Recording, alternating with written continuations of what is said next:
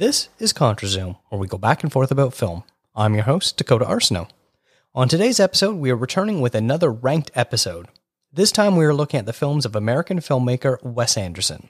The last time we ranked director was back on episode 134, David Fincher Ranked, as we looked forward to his upcoming release of Mank. Wes Anderson got his start back in 1994 when he made a short film called Bottle Rocket that co-starred two University of Texas friends, Owen Wilson and Luke Wilson. The short screened at Cannes and was later made into a feature film. To learn more about the making of this short and the feature, check out the Polly Platt The Invisible Woman season of You Must Remember This. With the release of his 10th film, The French Dispatch, we figured it was time to rank all 10 of Wes Anderson's movies from worst to best and give out our own awards. Joining me on this adventure is Stephanie Pryor, the world's foremost Wes Anderson fan. She was last heard on episode 162, Vancouver Queer Film Festival. How are you doing today, Steph?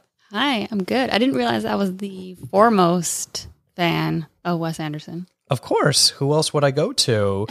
You're the one that wants to like decorate their room with like the Wes Anderson wallpaper and stuff like that. Is that not accurate? This is true. Yes, I want every room to have some Wes Anderson feel to it. Unfortunately, you haven't done that yet. Pastel pink and twee.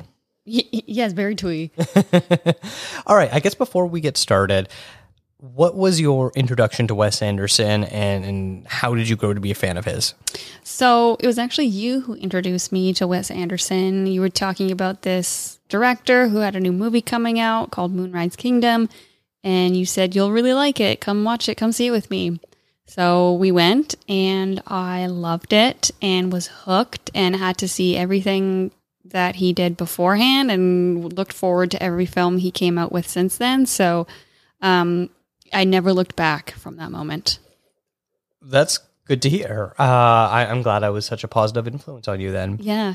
For me, I believe it was Life Aquatic, where I had rented the DVD from Blockbuster and I watched it with my parents and they're like, this is stupid. This is not funny at all. What is this? And I was like, this is the most intriguing movie I've ever seen. Mm-hmm. And I watched it, I think, alone afterwards. I was like, I love this movie. And it'll be a bit of a recurring theme. I love The Life Aquatic. I guessed it on Please Watch This, and we talked about The Life Aquatic. I've got several posters about it. I've got T-shirts. Yep. I've seen Suey George playing his David Bowie songs live. I love The Life Aquatic, and that will definitely come up later on. But that's besides the point. What we're going to do is, like I said at the beginning, we're going to rank all 10 of his films. We're going to talk about what we like, what we don't like, things like that. Why does it work? And at the very end, as we always do on these ranked episodes, give out our own rewards. Does that sound good to you? Yeah, let's get into it. It began as a holiday. Eager to escape a bright future on the Great Plains, Arthur Howitzer Jr. transformed the series of travelogue columns into the French Dispatch, a factual weekly report on the subjects of world politics, the arts, high and low, and diverse stories of human interest. You don't think it's almost too seedy this time? No, I don't. For decent people. It's supposed to be charming.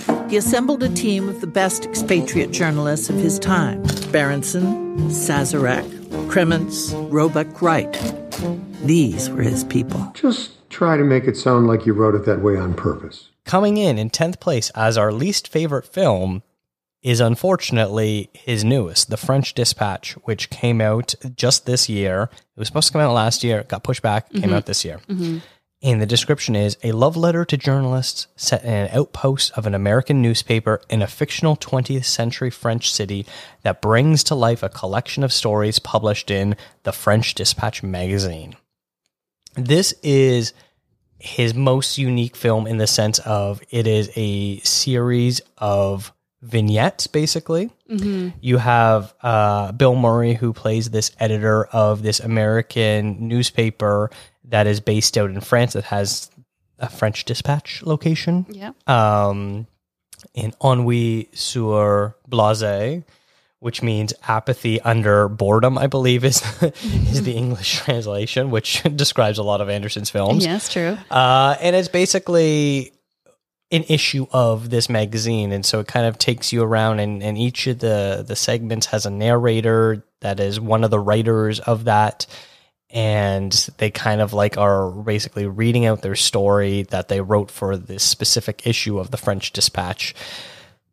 And it didn't work for either of us. No, yeah, I didn't care for it. And I didn't want to jump to my final conclusion about it after first watching it. And I wanted to let it kind of sink with me. But even the more I think about it, the more it just didn't work for me. I thought the pacing was kind of off. I thought there were some stories that took too long to, like, they were just too long to get to the end. And yeah, it wasn't my favorite.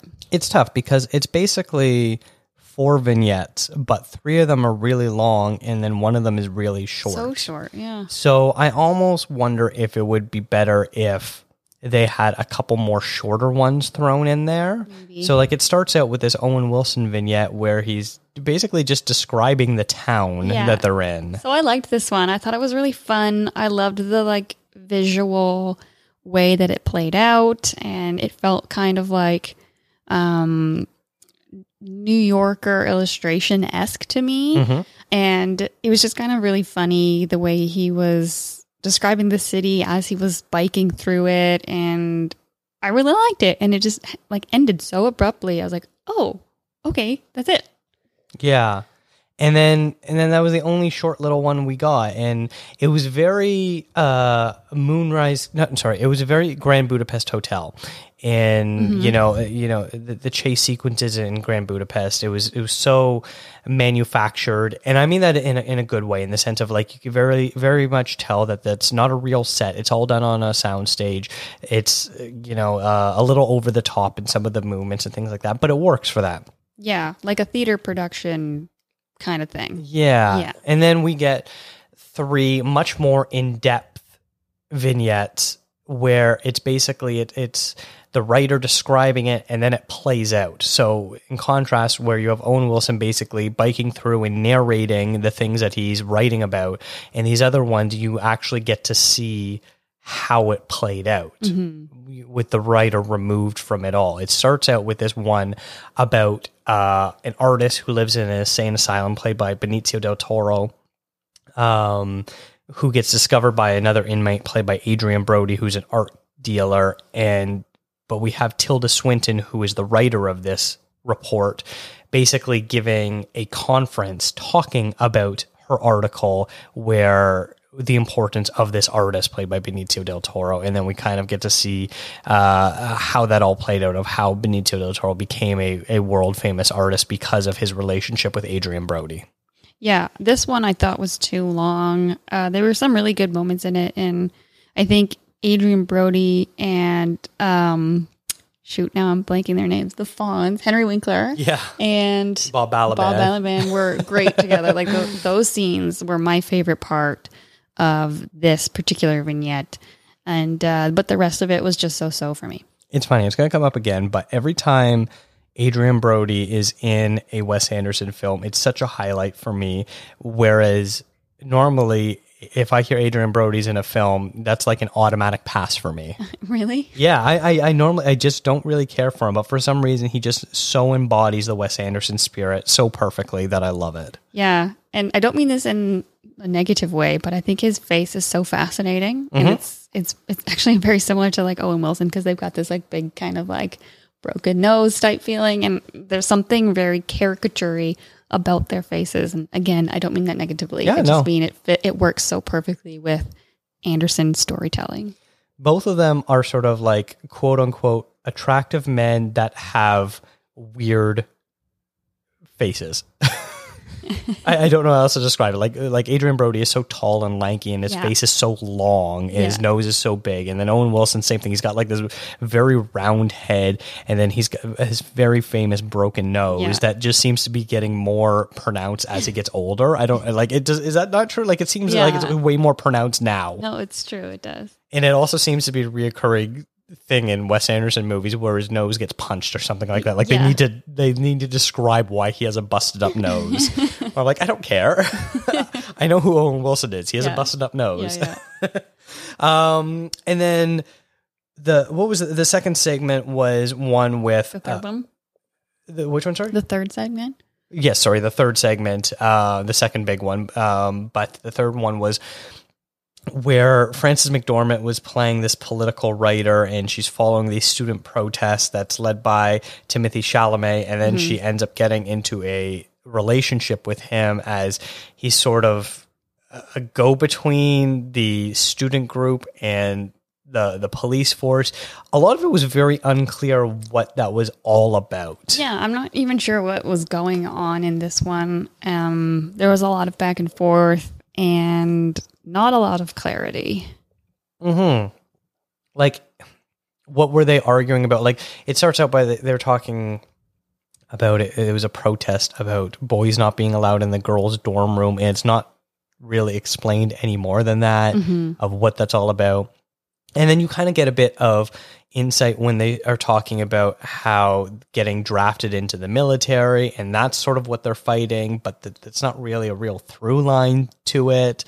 So I never really got what this whole segment was about, other than France is very famous for its students being protesters.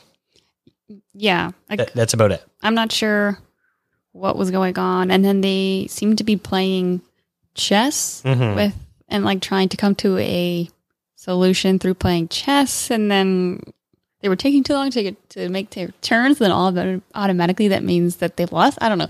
It didn't make any sense to me, really. Yeah. And it just didn't work for me at all.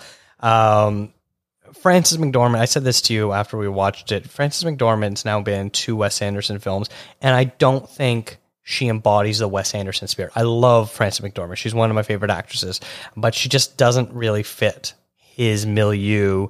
I think it's because she's too serious of an actress. Like, I think she's funny in something like Almost Famous, where she's playing a very serious, controlling mother. But the humor sort of comes from her controlling this. But I don't think she has the type of humor that Wes Anderson normally writes. I actually disagree. I like her in both films that she's been in of his. I think we'll talk about this later, but I think I really liked her in Moonrise Kingdom. It really worked for me there. And I liked she plays this woman who everyone thinks is lonely because she's not with someone. And there's a good moment where Timothée Chalamet says, I see you as someone who's, what is it now? I'm forgetting what he said. Something about, I see you as someone who's independent, but that doesn't mean you're lonely. And she snaps back, exactly. And I just thought that was perfect. Yeah.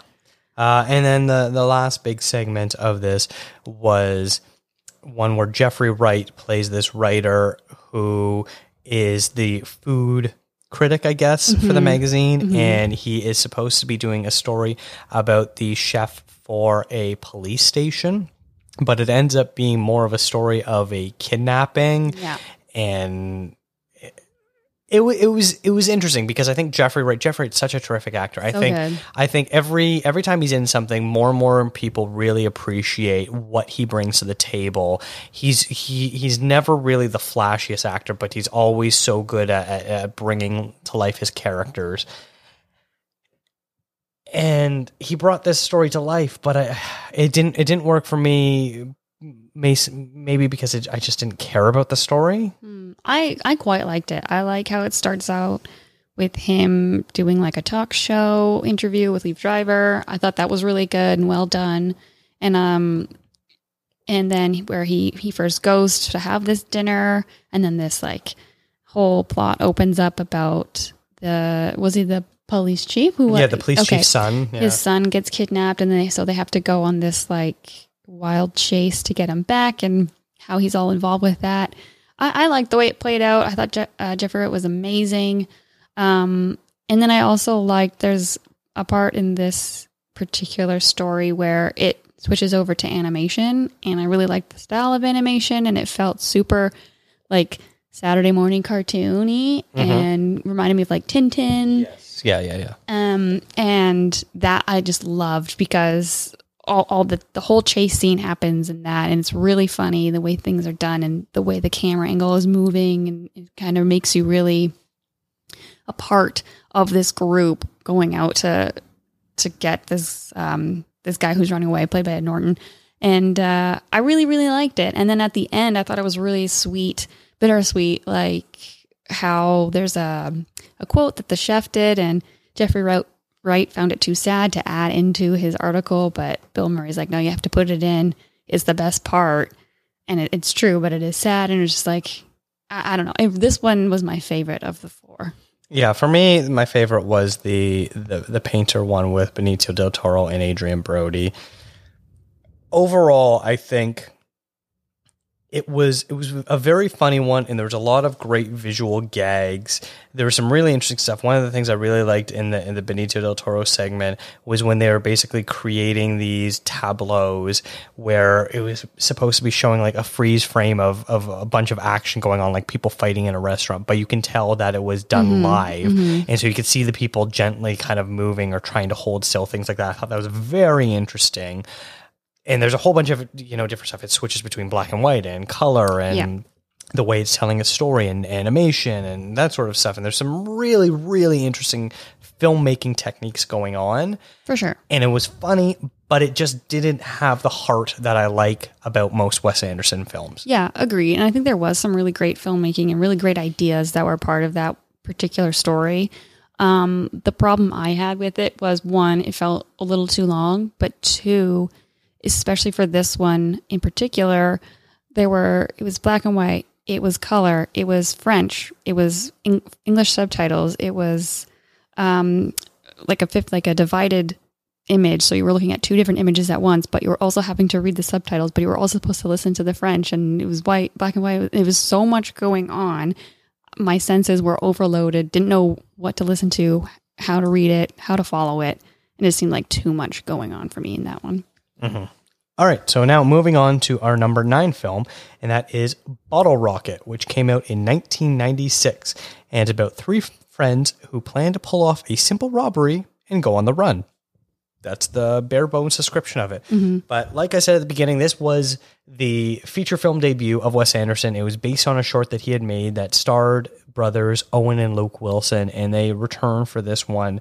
But they don't play brothers in this. Interestingly enough, I noticed throughout Wes Anderson's career, none of the Wilson brothers actually play brothers because Andrew Wilson also shows up in a couple movies, and none of them ever are brothers. They're always friends, and they have other siblings and things like that. So it's just very interesting. They look very similar and sound very similar. They're never brothers. Sort of. Luke and Owen look different enough between the blonde and the brown hair. Yeah. And then Andrew kind of splits the difference between the two of them. Yeah, he looks more like Luke, but sounds a lot like Owen. Yes. Yeah. But yeah, so this was his debut film. So it's very rough around the edges, low budget. It doesn't have a lot of the same hallmarks that we would come to expect in a Wes Anderson film, despite the fact that I feel like we still see those flashes coming through. But Luke Wilson plays a guy who is in an outpatient facility for depression, and when he gets out or gets busted out, as Owen Wilson thinks he is doing, they decide to rob a bookstore where it is done in hopes of getting the attention of a local crime boss named Mr. Henry, who is played very interestingly by James Caan. And they're trying to get into his gang because Owen Wilson has done jobs with them in the past and sort of stuff like that. And they decide to do a bigger job of robbing a cold packing, whatever it is, factory, some sort of thing like that. It's not very clear. But yeah, so this is a very bare bones one. We see the flashes of what's to come, but yeah, why did this end up so low for you? Yeah, I'll preface this by saying that the next 9, I asked you if there could be a tie for like second to 9 or second to 8, I guess, in terms of my favorites, because I like them all so much and almost so equally. It was really hard for me to distinguish the ranking. So even though this is really low, in my ranking, I still really quite enjoyed it. I do think that where it falters for me is that this feels like 3 very distinct stories that happen, and they do connect, but it doesn't feel so cohesive to me. There's clearly the beginning where Owen Wilson gets released, and then they're planning the heist, and then they do the heist. Then there's the middle portion where they're staying at this motel and Luke Wilson meets Inez. And I really enjoyed that middle section. And then it just falls off for me completely with the third act where Luke Wilson's back. He's back on track, but Owen Wilson pulls him in to do this last heist. And it feels to drag on at that point to me. So I don't really care for that. But one of my favorite parts in this film is when that heist scene where Luke Wilson first gets out, and him and Owen go and they're robbing this house, and it's later you find out that it's Luke Wilson's parents' house. Mm-hmm. And I thought that was really funny, and I liked how you didn't know that beforehand, and afterwards you're like, that's hilarious. Yeah, that is a funny sequence. Yeah, it's probably his driest film in terms of the humor, where it's not quite a laugh out loud film, but it's still quite funny. But yeah, I agree with what you're saying as far as it being very distinct stories that they're working on. That it feels a little disjointed at times. I did quite like the James Caan performance. He's so over the top. He's got like a ponytail. He wears a kimono. He's got like the socks and sandals thing going on. He's a very laid back crime boss, which is so funny because James Caan is most known for being in The Godfather or the TV show Las Vegas, where he's also not quite a crime guy, but he runs a casino. So he kind of has that like mob boss mentality. He's such a tough guy. Right. And here he's like so laid back and chill. I quite enjoy his performance in this movie. Yeah, he was okay. Like I wouldn't call him chill because he's a prankster. Like what was he, like throwing buckets of water over the building or something? Mm-hmm. And there seemed to be a bit of an edge to him where you knew that if you did something wrong, you didn't want to be in the same room with him. Yes. Yeah. But it's an okay movie. This was probably the last one I needed to watch when I was delving deep into his filmography, and I watched it and I was like, oh, it's fine. And I rewatched it again for this, and I was like, oh, it's fine. Like, yeah. If you're a Wes Anderson completist, it's obviously one you really need to watch. But if you're not, you could probably skip this, and it's not like you're missing anything really crucial in this filmography. That's fair enough. All right, so coming in at number 8, we've got The Grand Budapest Hotel from 2014. A writer encounters the owner of an aging high-class hotel who tells him of his early years serving as a lobby boy in the hotel's glorious years under an exceptional concierge. So this was the movie that really, I think, put Wes Anderson in the mainstream world. It was his first time nominated for Best Picture and Best Director. Ralph Fiennes stars as the concierge who got an Oscar nomination himself as well. So it was the one that probably was the main introduction for people if they hadn't really been following along of his career. This was probably the big one for people to see. And I would probably put it down as maybe the funniest Wes Anderson, the most jokes per minute, the best one-liners, the best gags, everything like that. Mm-hmm. This is bar none probably the funniest movie in his entire filmography. Would you agree with that? Yeah, I think this and one other one is the one that I laughed out loud the most, just because of like you said, the one-liners and the visual gags and the stuff that you saw and heard. But with that being said, I think this really struggled in terms of the story, and there was a lot that was going on, but it felt slow and also kind of unnecessary, some of the things that were happening. And so as a whole, the movie didn't quite work for me as well, but I thought everyone who was in it was amazing. Ralph Fiennes was like hilarious and the perfect casting for this. And yeah, I laughed so hard at so many different lines in this one. Yeah, I would also agree with the statement of like, as far as individual acting performances go, this is probably one of the best of his films as well, because Ralph Fiennes, a lot of Wes Anderson's films are ensemble pieces, so there's rarely a singular lead.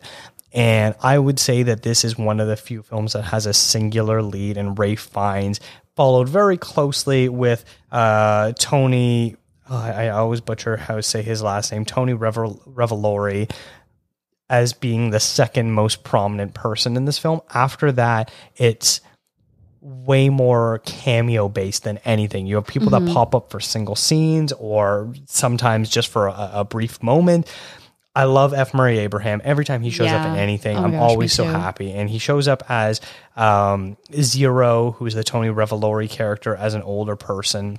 He's so fantastic. I love the opening in this when there's like this seamless transition of Tom Wilkinson, who is this writer describing his book that he wrote about the Grand Budapest Hotel, and then it's so seamlessly transitions to Jude Law taking over that performance, and it's like literally in the middle of the narration, it's Tom Wilkinson, and then halfway through it switches to Jude Law, and at first you don't even notice it until you're like, hey, this kind of sounds like Jude Law, and then Jude Law pops up, and you're like, yeah, that was Jude Law. Was that Jude Law the whole time? Yeah. And then you're like, no, it wasn't. It starts out with Tom Wilkinson, and like they don't have similar voices, but for some reason, the cadence and the flow goes so well because they both have very distinct voices. Yeah, they do. And you're right. Like, it was a seamless transition. And it's interesting because like someone like Bill Murray is so associated with Wes Anderson, and he shows up and he's in maybe a minute total. He's this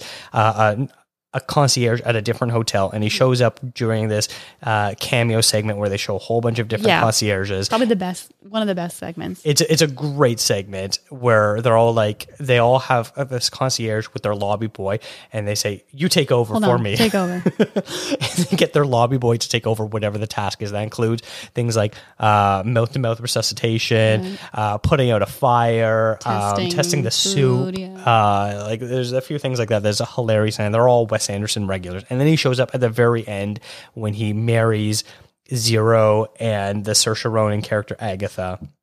But yeah, there's so many great, like this is probably his most stacked cast, I would say, as well, up until maybe something like The French Dispatch, which has become a growing trend with him in the last few years of having these absolute stacked casts because everyone wants to work with him. Like, you've got Jeff Goldblum and Jude Law and Adrian Brody and Willem Dafoe and Bill Murray and Ed Norton, Jason Schwartzman, Saoirse Ronan, Léa Seydoux, Tilda Swinton, Tom Wilkinson, Owen Wilson, Tony Revolori. Like, I just named maybe a quarter of the big cast there. Like, there's so many people in that, and that's it's funny. I was reading the trivia for The French Dispatch, and it's talking about how there's like 11 Oscar-winning or nominated actors in that movie. Like, what movie can say that they have 11 Oscar-winning actors or nominated actors in a movie? Like, that's craziness. And the fact that they're so often willing to play such a small bit part, it's pretty great. Like, obviously, some of them, like Adrian Brody, who's an Oscar winner, has a fairly big-ish role as the son of a dead countess who's fighting the estate. He has a fairly big part, and Willem Dafoe, who's an Oscar-nominated actor. So like, amazing. It's going to be a common thread, and I guess I'll say it now. I was going to save this for a later pick, but I would say it's so interesting to me. Adrian Brody and Willem Dafoe embody the humor of Wes Anderson, and Owen Wilson and Bill Murray embody the dramatic side of Wes Anderson so well. Right, and it's so funny because normally Willem Dafoe and Adrian Brody are known for their serious work, and Bill Murray and Owen Wilson are known for their comedic work. Yet for some reason they're able to sort of flip sides and portray that aspect of Wes Anderson. What would you say worked or didn't work for you for Grand Budapest? I think just like what I mentioned before, just there were some scenes that seemed to be kind of drawn out or unnecessary, and it seemed to be a long, convoluted story also that I just wish was a little bit more concise. There was a lot going on, and even though it was so hilarious, the different lines and the different, like Willem Dafoe throwing the cat out the window, so unexpected and perfect in every way, or Jeff Goldblum getting his cat from the coat check. His dead cat. Yeah, which was hilarious. Like, there's all these great parts, but the sum of all these parts just didn't add up for me.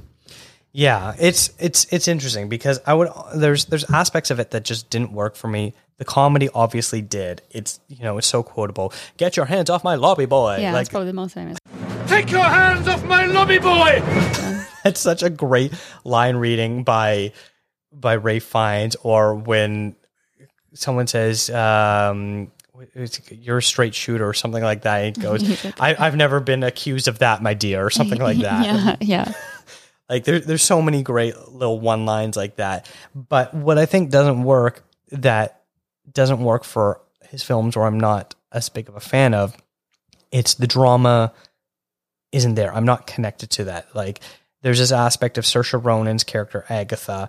There's this really nice love story between Zero and Agatha where they meet. They're both kind of, people of low class, working menial jobs. One's a lobby boy, one's an assistant to a prominent baker, things like that. And they have this very tender love story where they're not really supposed to be together, but they get the approval of the people above them, sort of thing. And then they get married, and then she died a few years later.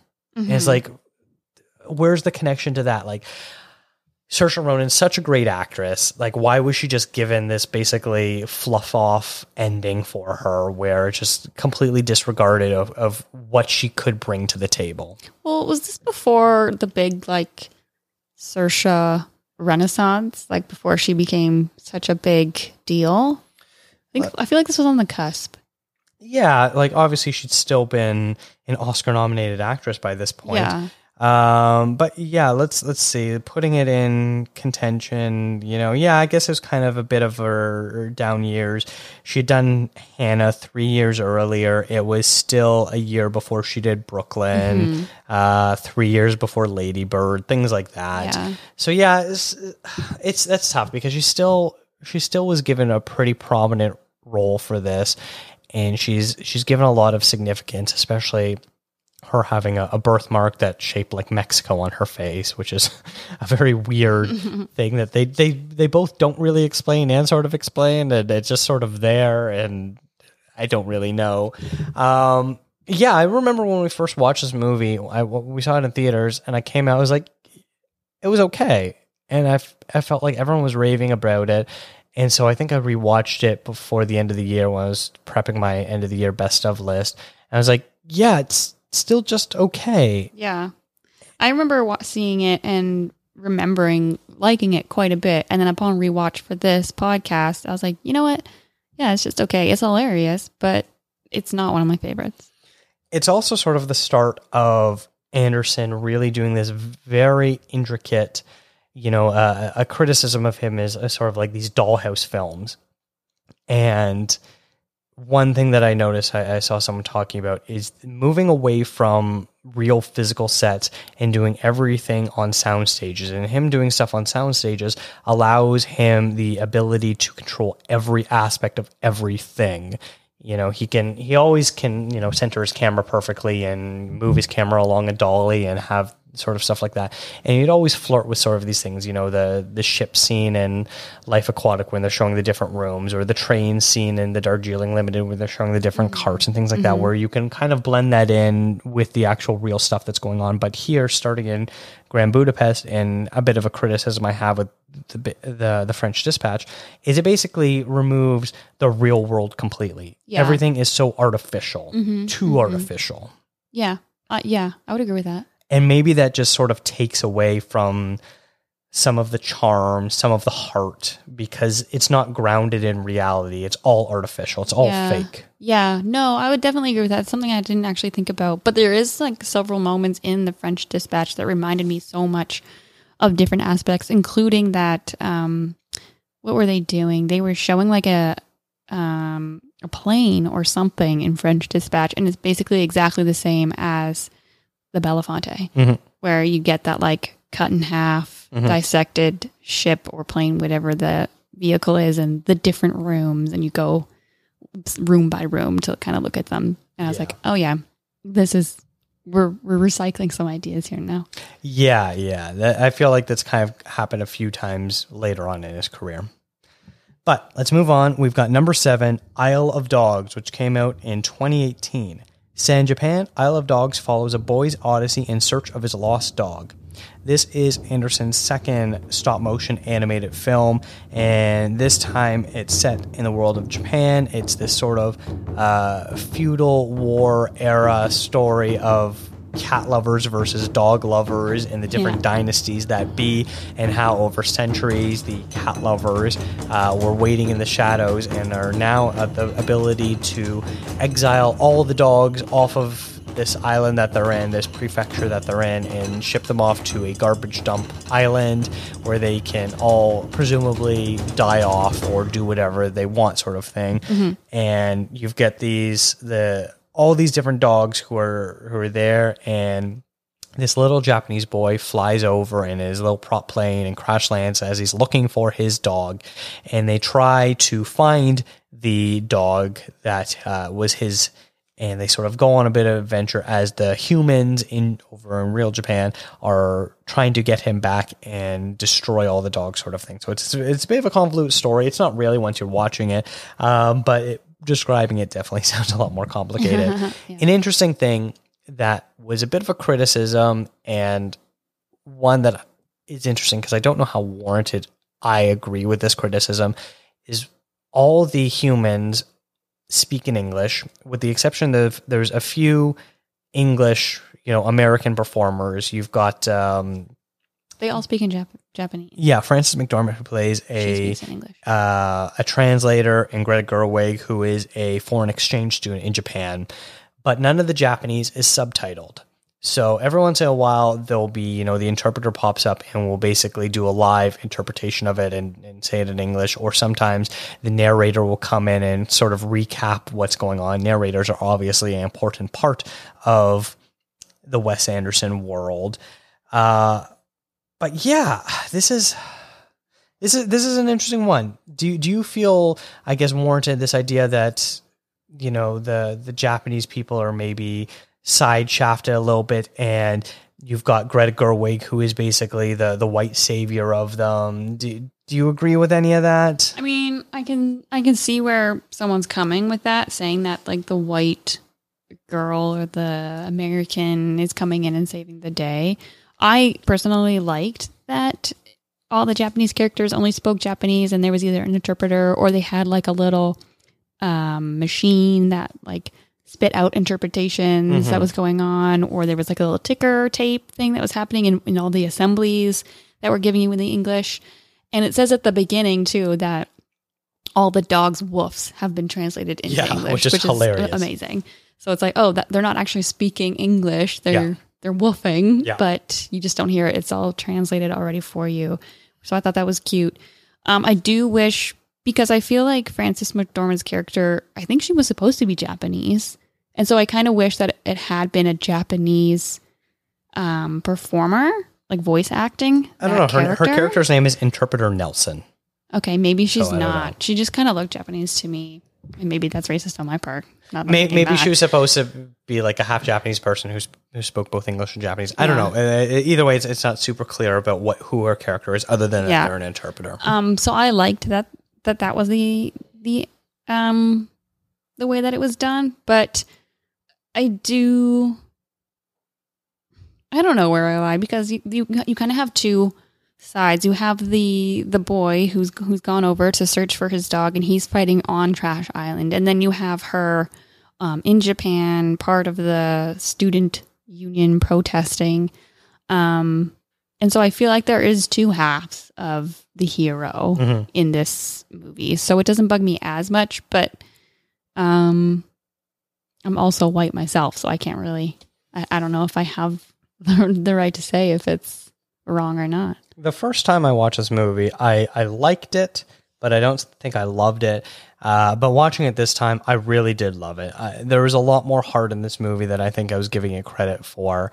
Lines like, I'm gonna butcher it, where he says, "Why would I help this boy?" And the response is, "Because he's a 12-year-old boy and dogs are their favorite thing," or something like that. Where it just kind of like really tugs at the heartstrings. Where like, you really feel that. Like I remember what it was like to be a young kid. Dogs were the the coolest thing in the world, and still are. And when they give you affection, you like your heart just sort of melts and sort of thing like that. Yeah. So I there's a lot of sentimentality to this, and I guess we can sort of talk about it a little bit. How would you compare the animation between Isle of Dogs and Fantastic Mr. Fox? Do you have a preference for one or the other? Because they're similar, but not super similar. Yeah, they're similar. And I think we kind of talked about this a little bit after watching Isle of the Dogs, but I love the artistic, what would you call it? Just the visual of Fantastic Mr. Fox more than Isle of Dogs. Isle of Dogs, I think, is technically a better stop motion film, and everything is really crisp and it's really beautiful and well done, especially that like sushi scene, which is amazing. But I like the more rough, kind of more storytelling-esque visual of Fantastic Mr. Fox. Mm-hmm. Anderson doesn't mind including sequences that are not integral to the story. And sometimes it could be a single shot, sometimes it could be an entire sequence, much like the sushi sequence, where, yes, it plays an important part where it's basically showing where they're poisoning one of the scientists. And so you need to see that they're replacing the wasabi with poison. But they don't need to show you the entire sequence of how a sushi master works. And it's done so well and so realistic. It's just so interesting. It's the same thing where there's another sequence of showing a sumo match. That doesn't need to be there at all. That could be something going on in the background. But they really take their time of showing you how the sumo match actually plays out and what goes on with it and all the editing detail. And that's something I'm always impressed with Wes Anderson between his 2 animated films so far. The care that he takes to craft something like Grand Budapest Hotel and his other films, Darjeeling Limited, Life Aquatic, things like that, where they're so intricate. He takes that same intricateness and brings it to his animated films as well. And that's really something I appreciate. For sure. Stop motion is probably my favorite kind of animation to watch. I absolutely love it. And it's like a dream of mine to actually work on a stop motion film. Or short, maybe. We'll start with a short. But so like I super appreciate that his animated films take the same approach to detail and execution that he does in all of his live action. Dog flu sounds suspiciously a lot like COVID, doesn't it? A little bit. Transferring from animals to human and some of the side effects. Obviously, it's very much exaggerated in this film, but it really, like, watching, I'm like, yeah, this sounds a lot like what's going on with COVID right now, doesn't it? Yeah.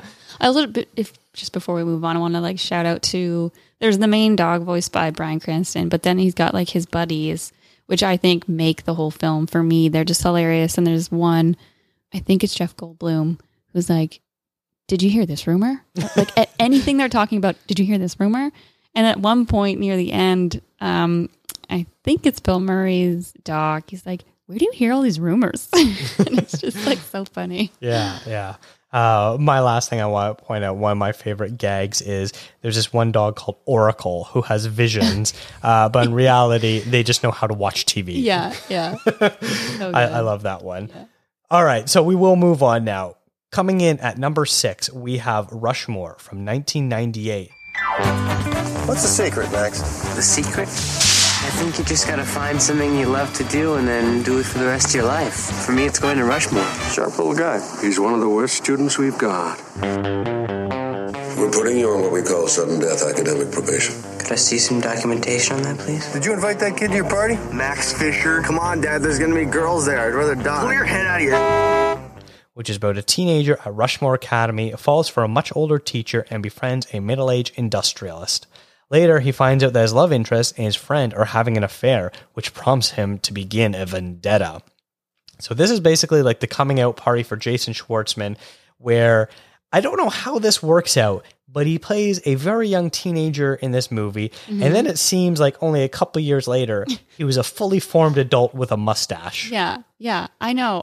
Every time I see, I'm just like, but wait, how old was he? And when was this made? How old was he when Rushmore was made? Let me look this up. You talk about what you like about this movie. Okay. First of all, this was my second film into the Wes Anderson universe, and I loved this too, especially because of Schwartzman and Bill Murray. This is when I started jumping on the Bill Murray bandwagon and haven't looked back. But I think they're just so committed to their characters, and it's so amazing. And the intro sequence where you learning all the different clubs that Schwartzman is part of, that's just so Wes Anderson to me. You get these like little vignettes, these like quick action shots, and the characters like in the center or slightly off center, and you see all the stuff going on behind him. That's what makes a Wes Anderson scene to me. And that's always stuck with me, that beginning sequence. And I just love the way each three of these characters interact with each other, the sadness in each three of them, and the pain and the love that they all have for each other is so nice and so like heartwarming.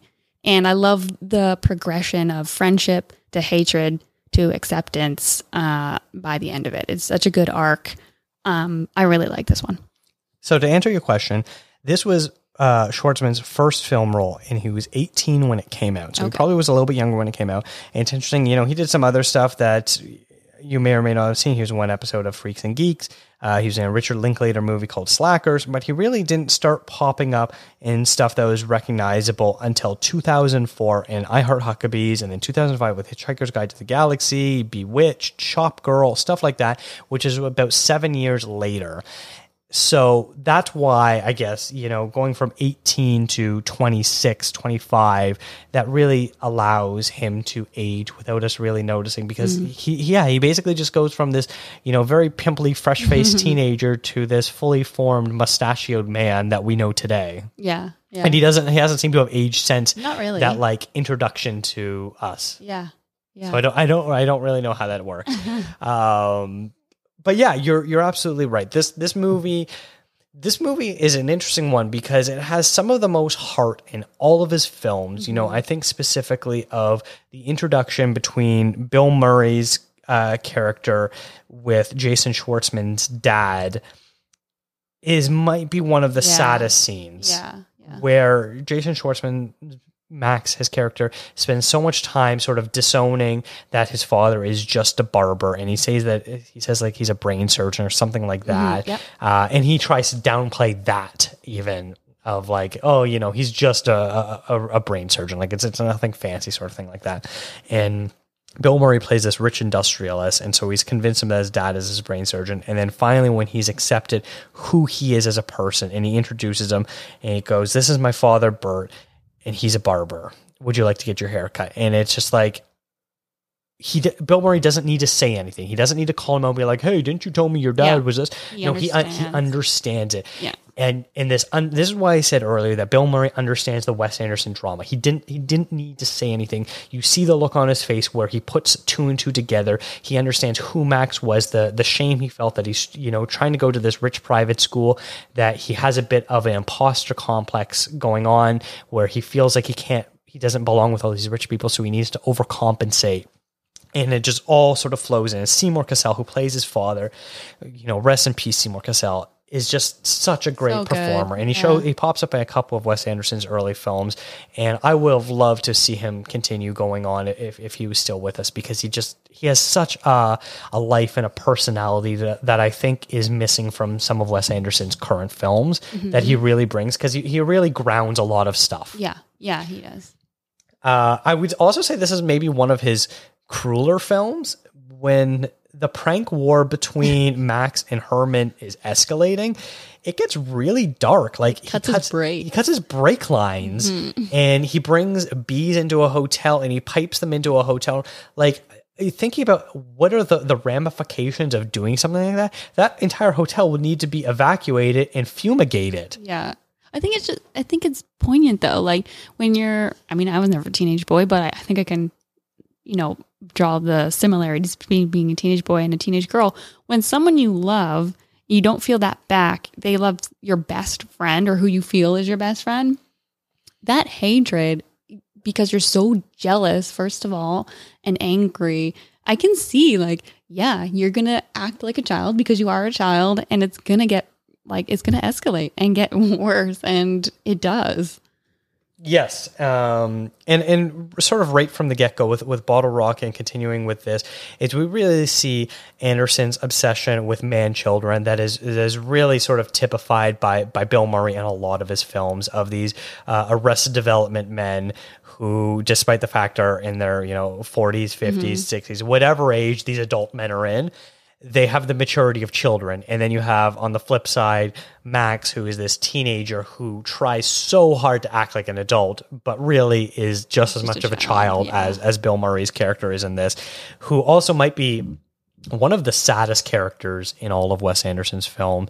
You feel like he's on the verge of just killing himself in any moment. Yeah, I love the scene when he's at his son's birthday party and he's just drinking and smoking and decides to jump into the pool from the diving board whilst still smoking a cigarette with a drink in his hand. Yeah, cannonballing into the deep end and just like sinking to the bottom. Yeah, that's it.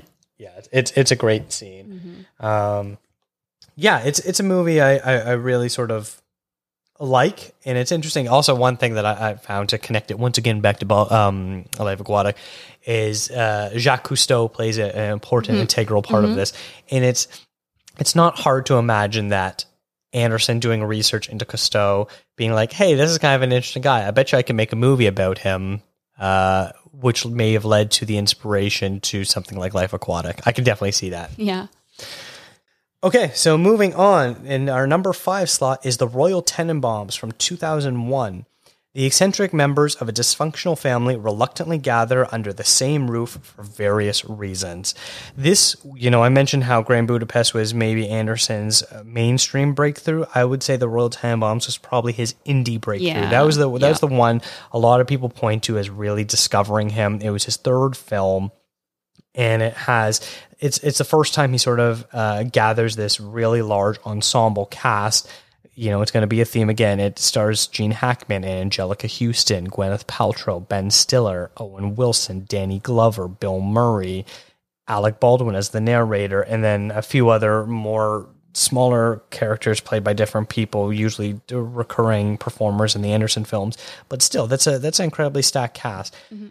And this is such an interesting one because it seems so out of time. You're not sure exactly when this movie takes place.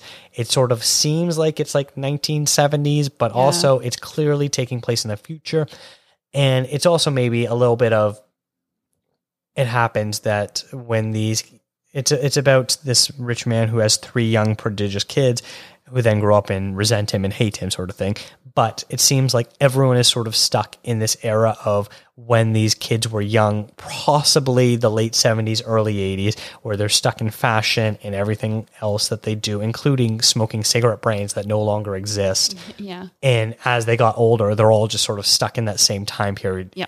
And no one changes at all during that time period. This is sort of a sad one. Also, it is, yeah. Which is a bit of a common reoccurring theme of him. How do you feel about the 3 children played by Gwyneth Paltrow, Ben Stiller, and Luke Wilson? I think that it's great. I think it was excellently cast as well. I think they play their characters really well. And they're each super sad in their own way and have their own issues that they're working through. And they just do it so well. I love Ben Stiller with his 2 kids and how protective he is of them since the passing of his wife and how overbearing he can be. And Luke Wilson, who is just incredibly sad, as well as Gwyneth Paltrow, who also is incredibly sad. She's like harboring her own feelings and chain smoking in the bath and watching TV and just ignoring her husband and everything else around her. I love the way that these 3 characters were meant to be something greater than what they actually turned out to be. And that's what they're kind of struggling with. Mm-hmm. Yeah, I agree with that. It's a movie that I think maybe doesn't match the sum of all of its parts, but individually is very interesting. We're sort of in this crossroads where before this, you had stuff like Rushmore, which was so deeply personal and rooted in real sadness and tragedy. And then later on, we get these more intricate, how would you say, like dollhouse production sort of thing. And it's sort of splitting the difference. You can really tell this is a sort of a before and after for him. Obviously, things kind of went way opposite in the other direction, but it really seems like this is him sort of playing a little bit, using this house, this giant house that the Tenenbaums live in, as sort of the start of his literal dollhouse, because the Tenenbaum house is kind of like a dollhouse, the way it's set up, and it's very interesting. Would you say anyone in the StatCast sort of really stands out for you as far as a performance wise? Well, I mean, Gene Hackman is amazing. He's always been one of my favorites, and I think he does so well in this. I love the way he delivers his lines, and he's like, "I'm dying," and Angelica Houston starts crying. He's like, "Okay, actually, I'm not dying." And he gets slapped, and it's like he just delivered it so well. Like, you would believe anyone who said it that way, and he doesn't seem to have any kind of guilt or regret of anything that he says. He just says whatever comes to mind and whatever he wants, and he deals with the repercussions in the same way. He's like, "Okay, that didn't work, so I'm just going to move on to the next thing." So I really, really like him in this. But I feel like everyone does such a good job in their roles. I think Angelica Houston's also great in this as a mother and someone who's, separated from her. She's separated or divorced. I guess she's divorced. Well, they never actually got a real divorce. They were only separated. Okay. Yeah. But she's moving on to like Danny Glover, who I think is really great in this also, who plays a really sweet guy. And I like the relationship that they have. I find it really endearing. But I also love that everyone in this movie, each character has their own book of some kind. Every single one of them has written a book, and I think that's hilarious. And that's, these types of people exist where their circle, whatever they do, that's their circle. So if you're an author, I only talk to authors, or if you're whatever you might be. So it just feels like very that circle, and that's why they're all together, and that's why they're all still friends and still have relationships. It's just this bind that they've all written something and they feel that they're the expert in something. Outside of maybe Life Aquatic, I would say that this is the best movie for Halloween costumes of Wes Anderson's films. Oh yeah, definitely. Like, who hasn't seen a Margot or Ben Stiller and his sons? Yeah. Even Owen Wilson as friend Eli Cash has a very iconic look with his fringe jacket sort of thing. There's so many good looks in this movie. So many. All right, so let's move on to our number 4 film, which is Moonrise Kingdom, which came out in 2012. A pair of young lovers flee their New England town, which causes a local search party to fan out to find them. We are now getting into closer to the territory where there are less real sets. Obviously, this takes place on an island, a real island in New England, and you see a lot of outdoor stuff, but there's so many intricate made up sets and things like that we really sort of get to see his influence going into something like Grand Budapest Hotel and French Dispatch, where you see it's so easy to see the natural progression in a lot of his films. You see the way he starts on Bottle Rocking, you're like, okay, I understand what you're doing with the drama and the comedy, and then it leads into Rushmore, and you see how that sort of evolves a little bit, and he starts bringing on more styles, like his intricate stuff and the slow-mo and all that sort of stuff and all of his needle drops, and then it goes into Royal Tenenbaums, and you see it even more and evolve. Every movie, there's a clear evolution of where it was before. Even as animated films, there is an evolution that came from his live action films, especially even if you just look at the 2 animated films. That something like Isle of Dogs is an evolution from Fantastic Mr. Fox. Yeah, I would agree with that statement. And definitely there is a progression there. Now, this is one of your favorites. I'm sort of curious to get your take on that. Why is that the case? Yeah, this is my favorite.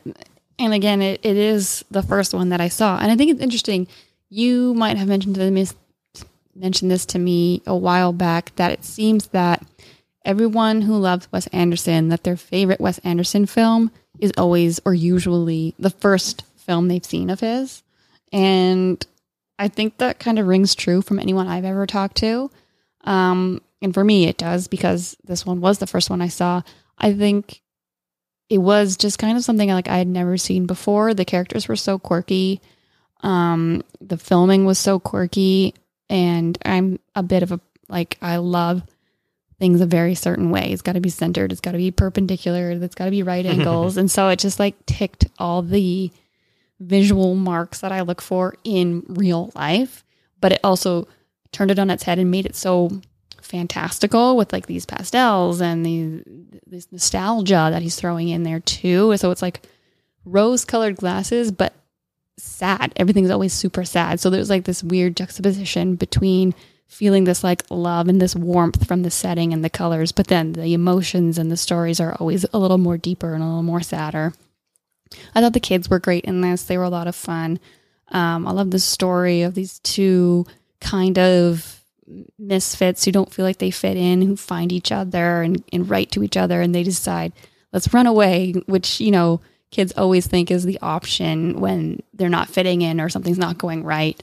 And just the way it all pans out is great. I think the music is fantastic in this. I love the way it works in with the story. I love all the characters. I love all the actors. I think it's also got some great one-liners in this, like she stabbed him with lefty scissors, or I'm going outside to find a tree to chop down. Like there's some great quotes in this one as well. Or I love you, but you don't know what you're talking about is super great. And I feel like everyone should say that in their life at some point to somebody.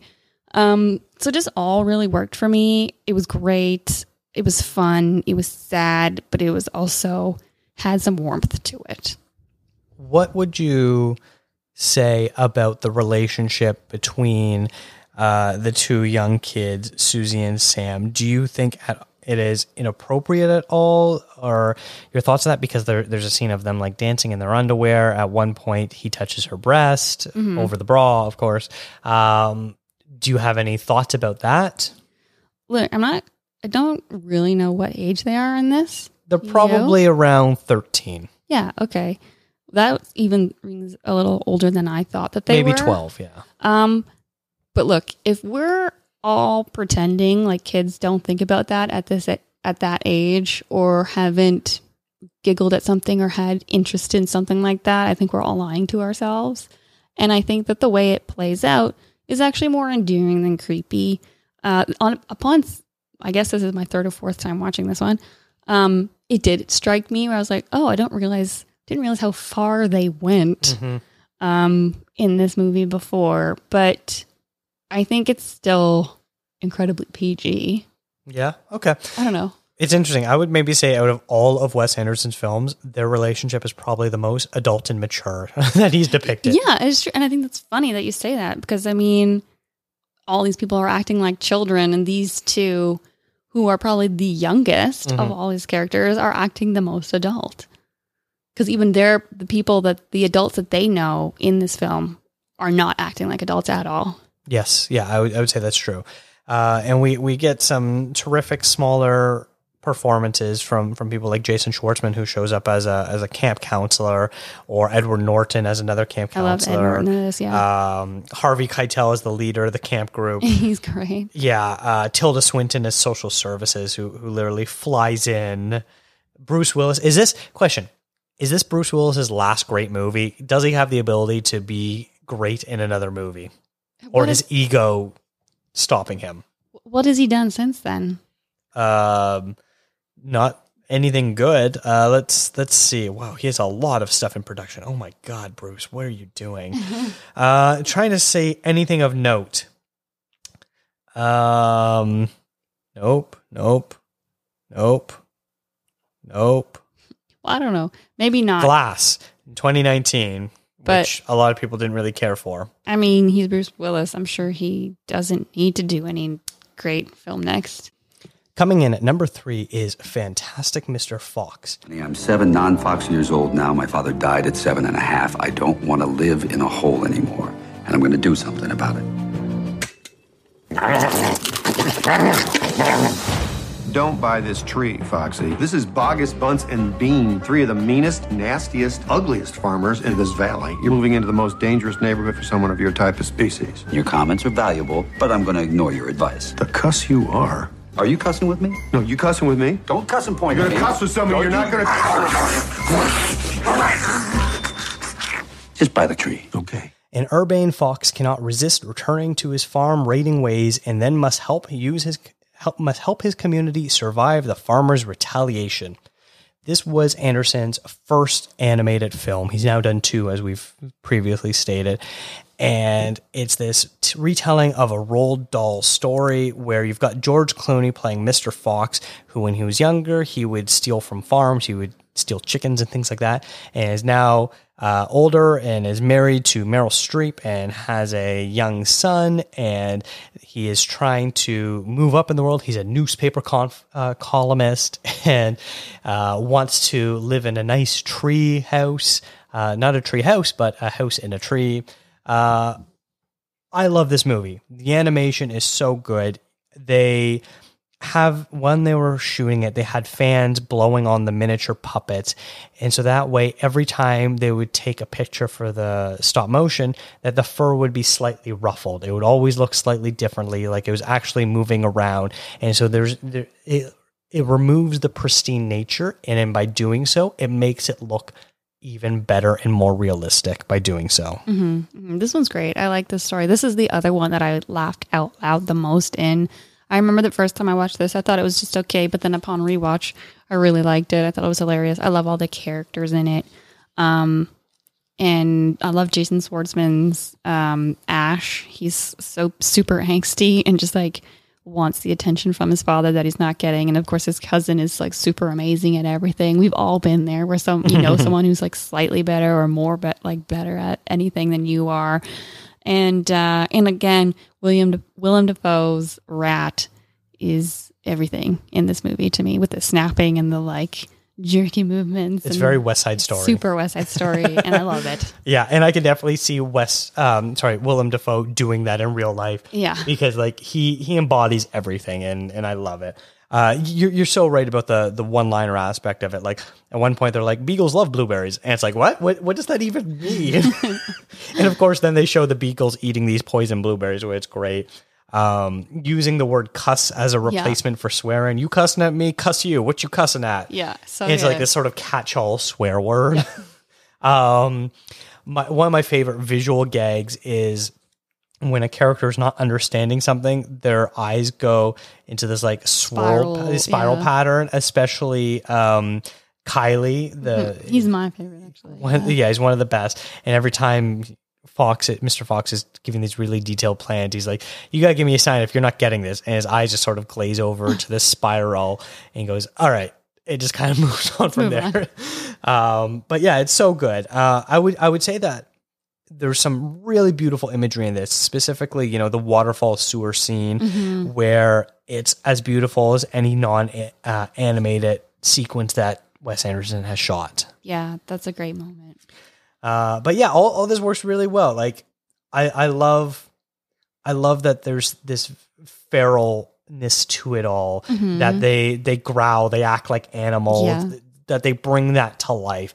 And it's so good that they're able to incorporate the realistic animal characteristics into these characters while also making them weirdly human at the same time. Yeah. Yeah. All this is so good. Like this is a movie I rave a ton about. I love George Clooney as Mr. Fox, Bill Murray as Badger, who is his real estate agent, I believe. Wallace Wolodarski, who's Kylie, who's like the landlord maintenance guy who's always eating sardines. The three farmers, specifically Michael Gambon, doing his best like low, growly, bassy voice that he brings. He's so good at having this like intense voice as the meanest farmer of the bunch, and I love that. All about this movie it's easily one of my favorite. Yeah, it's great. I think a lot of the farm scenes, they remind me a lot of Wallace and Gromit. Yeah, that's true. Yeah, that's really interesting. I know there was criticisms where because Anderson wasn't directing the day-to-day animation, that some of the animators were a little critical of him not really being hands-on. But he really was hands-on on the behind-the-scenes sort of stuff. He basically filmed the movie with the actors, recreating the different parts in, you know, like the countryside sort of thing. Yeah. So he was involved. It's interesting.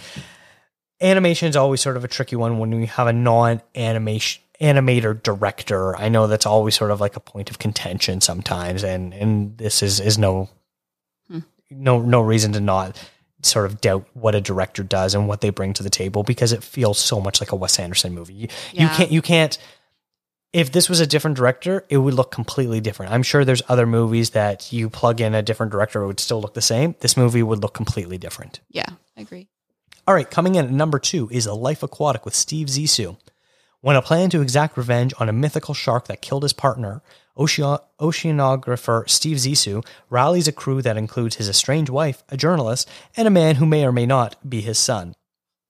This was the first Wes Anderson movie that I had seen, as mentioned early on. And it just, for some reason, the deadpanness of it all just really, you know, connects with me. It's so funny.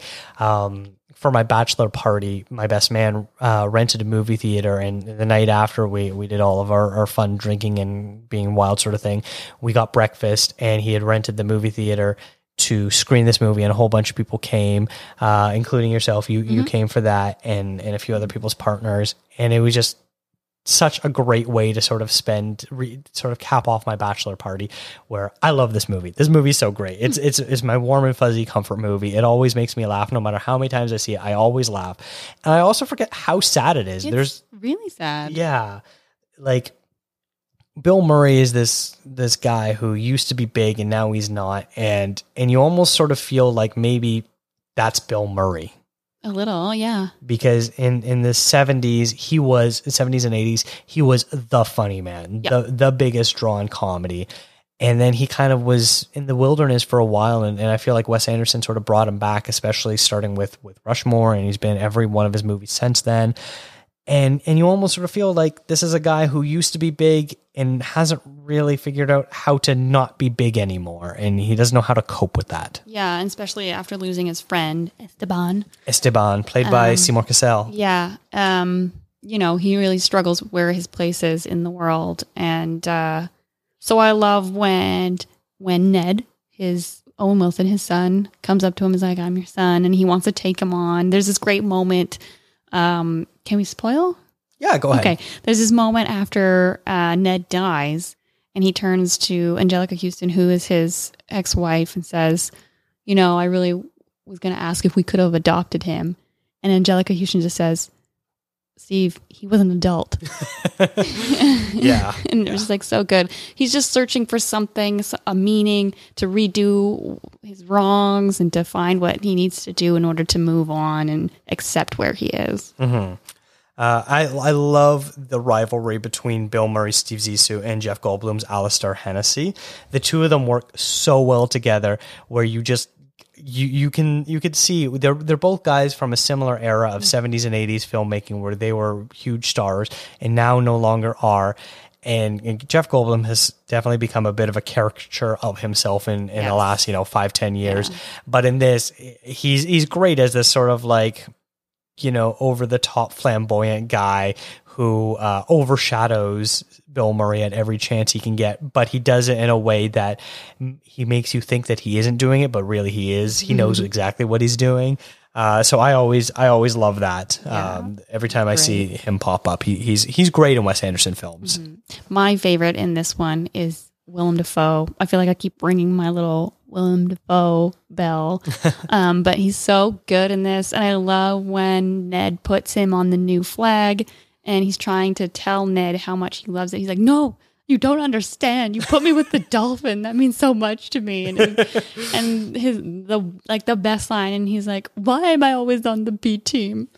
But you're the leader of B team. He wants to be Steve's right-hand man. And then Ned comes in and of course, Steve's more interested in Ned, and he just feels kind of left out. You always see him in the background of every scene. He's watching everything they do. Lurking around corners. Lurking, and then when there's like a handshake or some sort of partnership relationship happening between him and Ned. You see him in the background doing the same gesture as if it's him in that place, and so good in this. Yeah.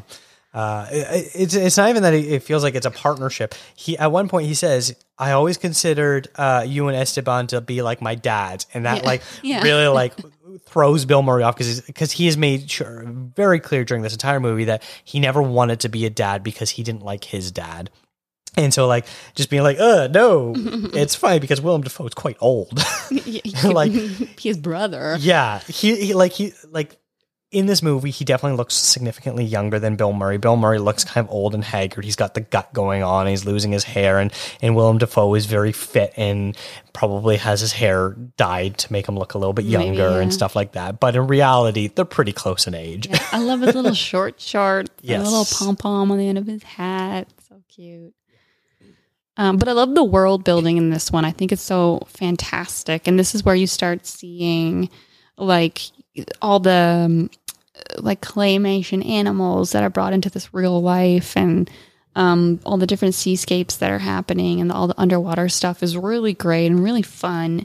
And kind of brings you into that like magical world of a child seeing the sea and the ocean and all the things inside of it, which I think also plays out super well in that really heartwarming and sad moment where they finally come across the jaguar shark, and they're just so taken by its beauty. They've been searching for this thing, and they want to kill it, and they want to like avenge Esteban. And then Bill Murray finally sees him, and he's like, he's so beautiful, and all he can say is like, I wonder if he remembers me. Oh God, that's gonna make me cry. Yeah, it's just such a like tearjerker moment, and everyone puts their hands on his shoulder, and it's just like, we're with you. And it's where he finally accepts where he is, knows where he has to go to move on. And it's just such a beautiful moment where the whole movie is building to the scene, and it's the perfect way to have it play out.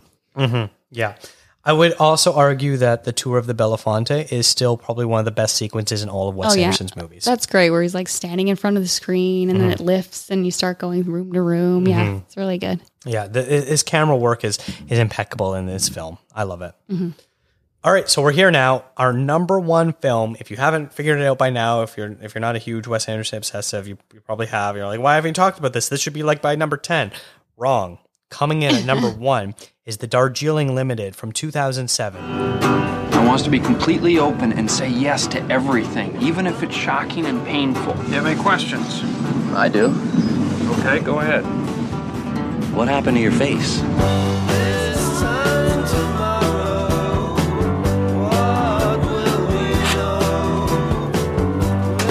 What's going on?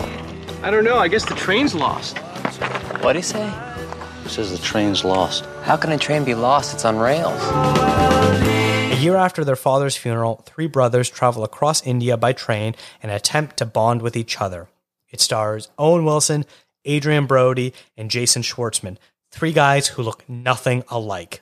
No. You've got the super tall and traditionally handsome Adrian Brody. You've got Owen Wilson is wow. And then you got the very short Jason Schwartzman with his big mustache looking like Ringo Starr. Yeah, he does. These guys look nothing alike. And somehow we believe that they're brothers because I buy it. The camaraderie that the 3 of them have together just works so well. I remember this is the first time that Adrian Brody worked with Wes Anderson. I was like, Adrian Brody in a Wes Anderson movie? I don't buy it. Super weird, yeah. Yeah. And since then, like I said, he's probably one of my favorite parts in Wes Anderson movies. He just brings the humor, and this is no exception. You've got Owen Wilson, who's this like super control freak.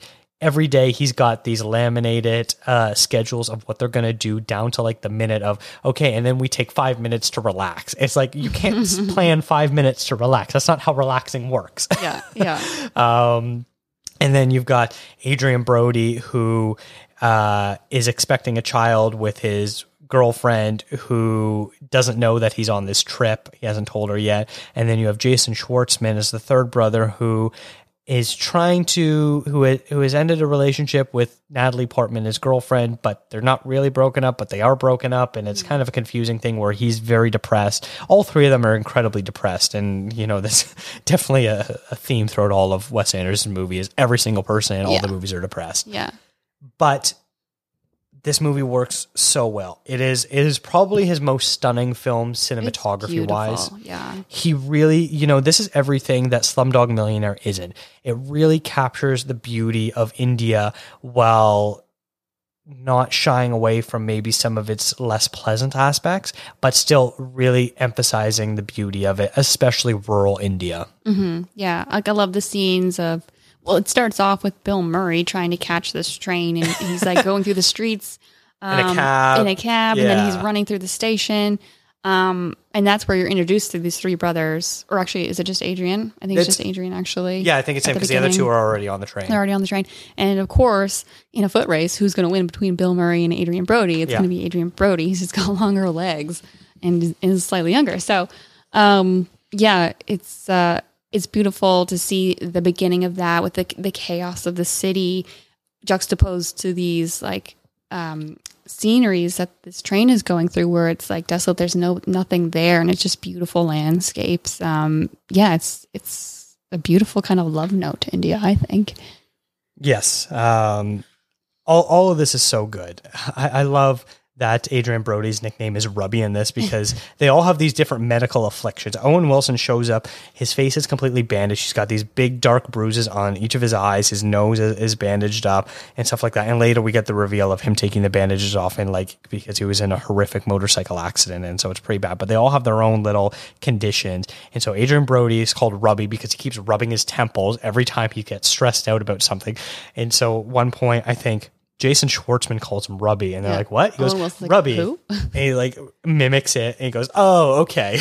Yeah, which is such a brother thing, to do too. Yeah, I do that with my brothers, and in fact, maybe the reason why I like this movie is because I see a lot. I have two brothers. I see a lot of the three of us in these, where we'll argue and we'll bicker and we'll hate each other, but at the same time, we still obviously love each other a lot, and I sort of see that. It's to the point where it'll be like Owen Wilson ordering for his brothers, and then when they'll be like, "Hey, don't order for me." But then he orders the same thing that Owen ordered for him. Yes, because he knows him so well. Like it's one of those things where it's not done out of malice; it's done because he knows what he'll like, and it's true. But still, he's just trying to be efficient. Yeah, it's interesting. I don't think I align with any one of the three of them, but I feel like I sort of relate to all three of them. Do you think I'm any one of them more than others? That's interesting. I would have to think a little bit more on that. There's definitely aspects of all of them in you. But I would probably say more Adrian Brody or Jason Schwartzman more than Owen Wilson. Interesting. Okay. I would say maybe Adrian Brody. I was thinking maybe Owen Wilson and Adrian Brody, but yeah, definitely Adrian Brody. I've never seen you plan anything to a T like that. Okay. I loved the India stuff. I just mentioned it, but I love this. And it's sort of interesting where I'm watching it and I'm like, hey, I kind of get this feel of like Satyajit Ray films. And I've only seen one Satyajit Ray film, and that was Padar Panchali. And so I don't want to just be like that guy where I'm like, I watched one Indian film, so obviously this referencing India must be like that. And so I kind of felt a little, I'm like, am I being racist? But then in the credits, he specifically thanks Satyajit Ray and used music from his movies. I'm like, okay, no, I understood exactly what he was going for. Yeah. I love the sequence where everything, we get this hilarious comedy about three wacky brothers who can't get along but love each other. But then everything sort of comes to a screeching halt, and we get this beautiful sequence of them trying to save some boys drowning, and one of them doesn't make it, and we get this heartbreaking moment of I didn't save my boy of this. Yeah. And it's Adrian Brody as he's about to become a father, and you sort of get all this information of his fear of becoming a father and what happens if he isn't able to take care of this child, and here he loses this child. And then we get this extended funeral sequence in this small Indian village where we get Irfan Khan, the fantastic Indian actor, who shows up, doesn't speak a word of English, he only speaks in Indian, in Punjab. And it is some of the most affecting moments in Wes Anderson's entire filmography. It's so beautiful, like just the chaos that happens at the beginning of that scene of the boys drowning, and then the realization where Adrian Brody's like, I didn't save mine, and then they go to the family, they bring this boy to them, and they're all feeling down and sad and reflecting, and they get on a bus, and it's not until this boy comes chasing after them, is like, you've been invited to the funeral. And of course they all get off, and it's so beautiful, this funeral and this ritual that happens, and you can see the respect between the family and them for one saving the other two boys, but also just trying and being there for them. And it's just so nice to see. Very beautiful. Would you say that the suitcase set in this is one of the most iconic props in movies? I need one of those so bad. Like, I'm just saving up for the day that I can have a corner of one of them.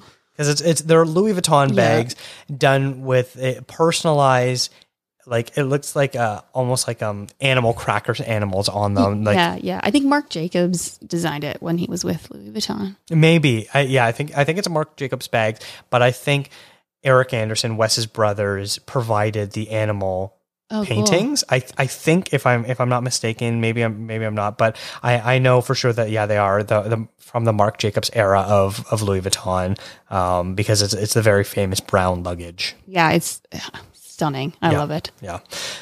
So that was our number one film, and we really love this. I think this is a movie that people maybe forget about and maybe need to revisit, because it kind of is the perfect dissection of the grounded Wes Anderson of his earlier work with the more dollhouse aspects when they're on the train. And then it takes this nice brief moment to breathe in and just sort of let you live in this world of rural India before it goes back into the Wes Anderson world. And he does it so seamlessly, and it all works together so beautifully. Yeah. It does. It's always been, upon first watch, I was in love with it.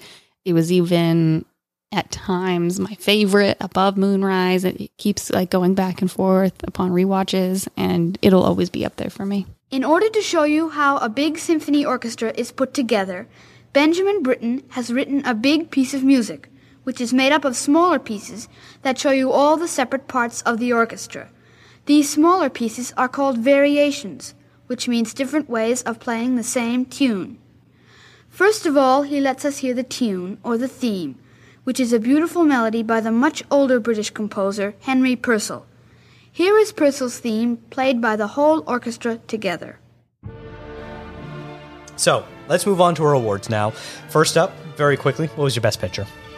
My best picture, well, is that my favorite? Yes, what was your number one movie? My number one was Moonrise Kingdom. Okay. For me, it was Life Aquatic. This wasn't evident by the fact that Darjeeling Limited came in first place overall. That's just the way it worked with my very highly trademarked scientific system of adding scores together. Yeah. Darjeeling was both our second. Yes, it was. Yes. Life Aquatic was number 2 overall. That's my number 1. Moonrise was number 4 overall. That was your number 1. What was your number? You just said number 2 for both of us was Darjeeling Limited. Yeah. So that's how it ended up in first place. Yeah. Okay. Moving on. Best supporting actor. Let's start with that. Who do you have? Supporting actor. This was really hard because I feel like there's so many. Well, because a lot of Wes Anderson's films are ensemble.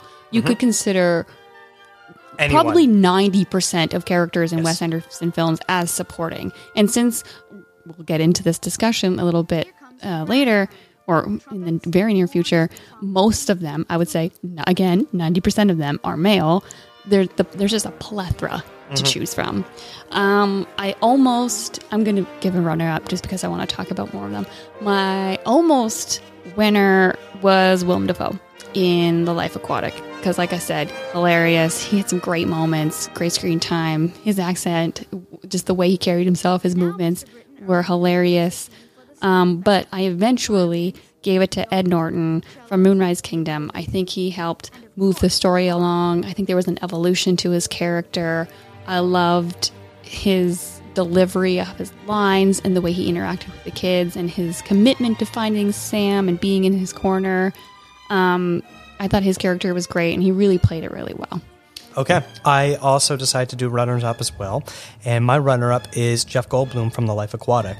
I loved his suave flamboyantness, nature. It just really made me laugh, and every time, he showed up, like later on, when he's like, "Oh, you come to rescue me." Like they weren't there to rescue him at all. I just love that. or when he's like, we were both terrible husbands. Like that sort of realization he has, and he sort of lets his guard down and he just is a normal person. Love it. But my winner is your runner-up, Willem Dafoe from Life Aquatic. I love that performance. So good. Willem Dafoe, every line he says makes me laugh. Like there's not a single moment in that which doesn't make me laugh until the very moment where you're basically in tears by some of his line readings, because he brings so much humanity. Willem Dafoe, maybe one of our most underrated actors. I think so. He's fantastic. He might not always be in good movies, but he's always great in whatever he does. 110% committed to every character. Yes. And he has such a wide range. Like, it's so interesting. In the last few years, I realized, I'm like, you can't really peg down what a Willem Dafoe role is, because he does a little bit of everything. The Green Goblin. That was my introduction to Willem Dafoe, and I loved him in that. And I think that was maybe like an introduction for a lot of people, because he was so sinister and he was so good at that, and so over the top campy, and he maybe got typecast a little bit in being sort of like mean, rude guys, but he definitely has a soft side to him, and we see that with Klaus. Yeah. All right, moving on. What is your best supporting actress? Okay, so this again was a little bit trickier because there's not a lot of women to choose from, but there's a handful. And my runner-up was Gwyneth Paltrow from The Royal Tenenbaums. I thought she brought a real deep-rooted sadness to her character, and I think she played her incredibly well. Her facial expressions, again, the way she held her body, everything she did was really great and fantastic. And I love that she was the adopted kid, and you could tell that from the way that she played that character as well. But I actually this was surprising to me, but I went with Tilda Swinton from The French Dispatch. Oh. Which is funny because she was the one in the story that I liked the least, but she was my favorite part of that story or of that article or vignette. She was hilarious. The way she delivered lines, the lines that she did deliver, the way she's like directing her attention to the slides, but also talking about them and talking to the audience, and that's slides of me, and like everything she did was so amazing and so Tilda Swinton. It was perfect. And if she hadn't been in that particular storyline in The French Dispatch, I would have been totally disconnected from the story. Interesting. Okay. My runner-up is also Gwyneth Paltrow from The Royal Tenenbaums. I'm normally not a big Gwyneth Paltrow fan, but I do quite like what she does with the character because it's very much not Gwyneth Paltrow. Yes. And then my winner is Cate Blanchett from Life Aquatic. So back-to-back Life Aquatic wins. Shocker. It's one of those things where I love that movie, so of course it holds a special place in my heart. After that, you're kind of getting into some very small bit parts for women, as we're going to continue to discuss, where I really like Tilda Swinton in that. I like her in Moonrise Kingdom as well.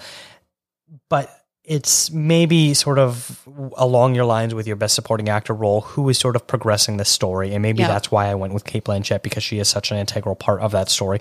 And I would say that some of the men in smaller parts have more substantial stuff where they're more memorable in their smaller roles. Totally. Like something like Willem Dafoe in Fantastic Mr. Fox. That was something I consider as well. He's on screen for a very short period of time, but he stands out so much. Yeah, definitely.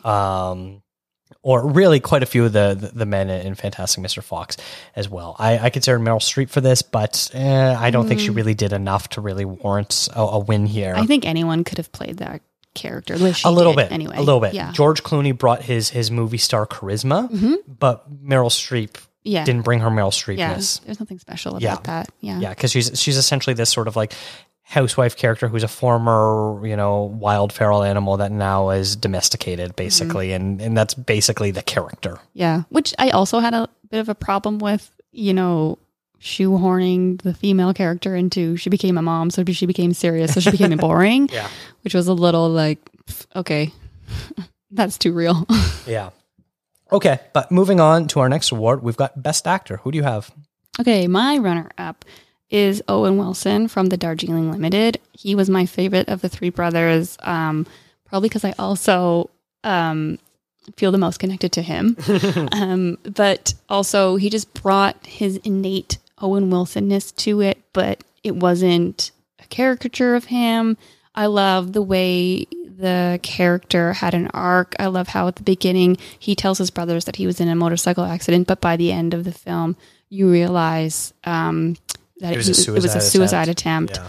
And his brothers are kind of taken aback. And it's sort of similar to that Rushmore scene where Bill Murray discovers what Max's dad actually does. There's no need for anyone to say anything. It's understood why there was that lie and this realization. So I thought he was fantastic in that. And his chemistry with both Jason Schwartzman and Adrian Brody were great.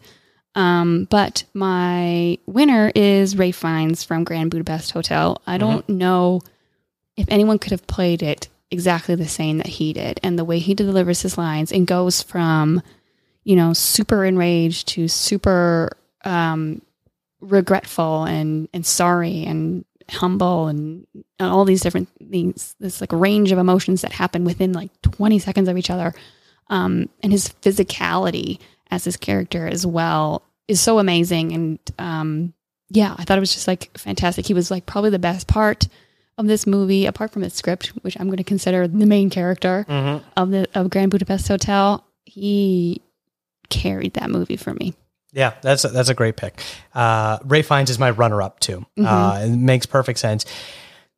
Like we talked about during that segment, it's probably one of the few real true leads in any of the Wes Andersons, because they're all such ensembles, and he really does carry the film. He brings everything to it. What Grand Budapest downfall are not because of Ralph Fiennes' performance. Really, you could say that about any of Wes Anderson's movies. None of the movies' downfalls are because of the performances. Yeah, totally. I don't know how he manages to always perfectly cast people, and that the people that he casts are able to give the line readings in the perfect way that are both funny and sad and deadpan and over the top. Yeah. And everything is just like this beautiful combination of everything. And Ralph Fiennes is sort of the epitome of all of that coming into one person leading a film.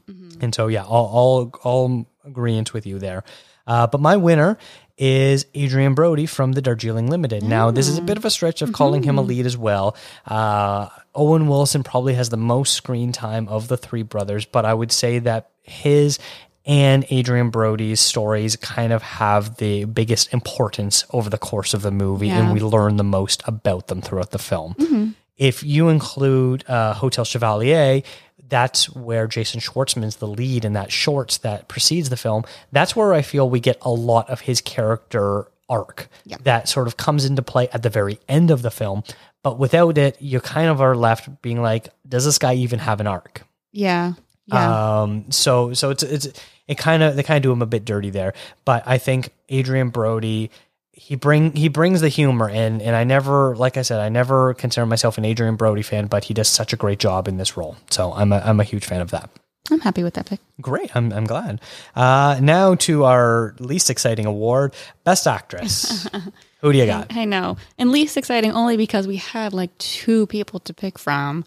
And that's sort of pushing it as well. Yeah. So I guess if I had to pick a runner-up, I don't even know her name, but the actress who played Susie. Cara Hayward. She was great and fantastic. But what I eventually landed on was, of course, Olivia Williams from Rushmore, because she is she's like, I wouldn't even consider her a lead in this movie, but she's the lead female character in this movie. So that's just how I defaulted to her. And she's great. She's fantastic. I think her chemistry with both Jason Schwartzman and with Bill Murray are amazing and next level. And also her character is super sad, and you understand the rationale between or behind every one of her actions. And the reason why she has this relationship with Max, and the reason why she has this relationship with Bill Murray, it all makes sense. And she's great. I don't know if she'd stand up if there was a different lead actress to pick from, where she would land. But I think she is fantastic in this movie, and unfortunately, by default, she is my number one choice. But I think it's still warranted. Yeah, unfortunately, they are literally the only two lead female performances, and with Susie from Moonrise Kingdom, it's very much an ensemble. You can call it the Susie and Sam as the main characters because the story revolves around them, but so many other people get a lot of screen time as well. I guess if you were to like count out the minutes of who's on screen the most, they probably do by a wide margin, but there's so many different stories going on that it's hard to sort of keep track. She's my runner-up as well. My winner is, of course, Olivia Williams in Rushmore.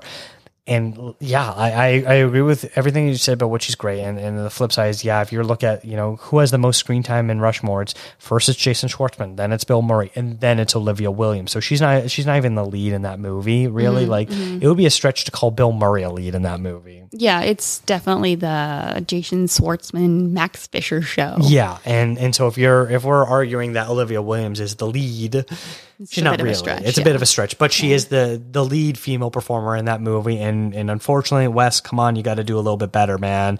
I love you, but like you got to write some women characters into your films, and you do a great job when you do include them. When you have people like Tilda Swinton and Frances McDormand and Scarlett Johansson and Meryl Streep, you got these great performers. Like, let them do their thing. You can do it. Yeah. And like, I'm not the kind of person. I don't need male directors to write female-driven stories because that feels a little phony to me. Sure, they have a voice to say like how they feel with female character or female, maybe people that they've dealt with in their lives, but I don't need like a female-driven movie by every male director so that they can broaden their repertoire. But I think there needs to be more opportunities for lead females in their films to drive those stories as well. It doesn't need to be female only, or it doesn't need to be about a female, but stronger, more present, well-rounded female characters in their films. Yes. So yeah, there you go. Those are takes on the Wes Anderson films, our 10 through 1. I hope you enjoyed it as much as we enjoyed rewatching all those films. Stephanie, thank you so much for joining me today. Thanks for having me. Of course. You can follow the show on Instagram, Twitter, and Facebook at ContraZoomPod, and let me know your favorite Wes Anderson films. Send an email to ContraZoomPod@gmail.com. Thank you to Eric and Kevin Smale for the theme music, and to Stephanie Pryor, that's you, for the logo design. If you like to listen to podcasts on YouTube, we do post all episodes there as well. Thanks for checking us out.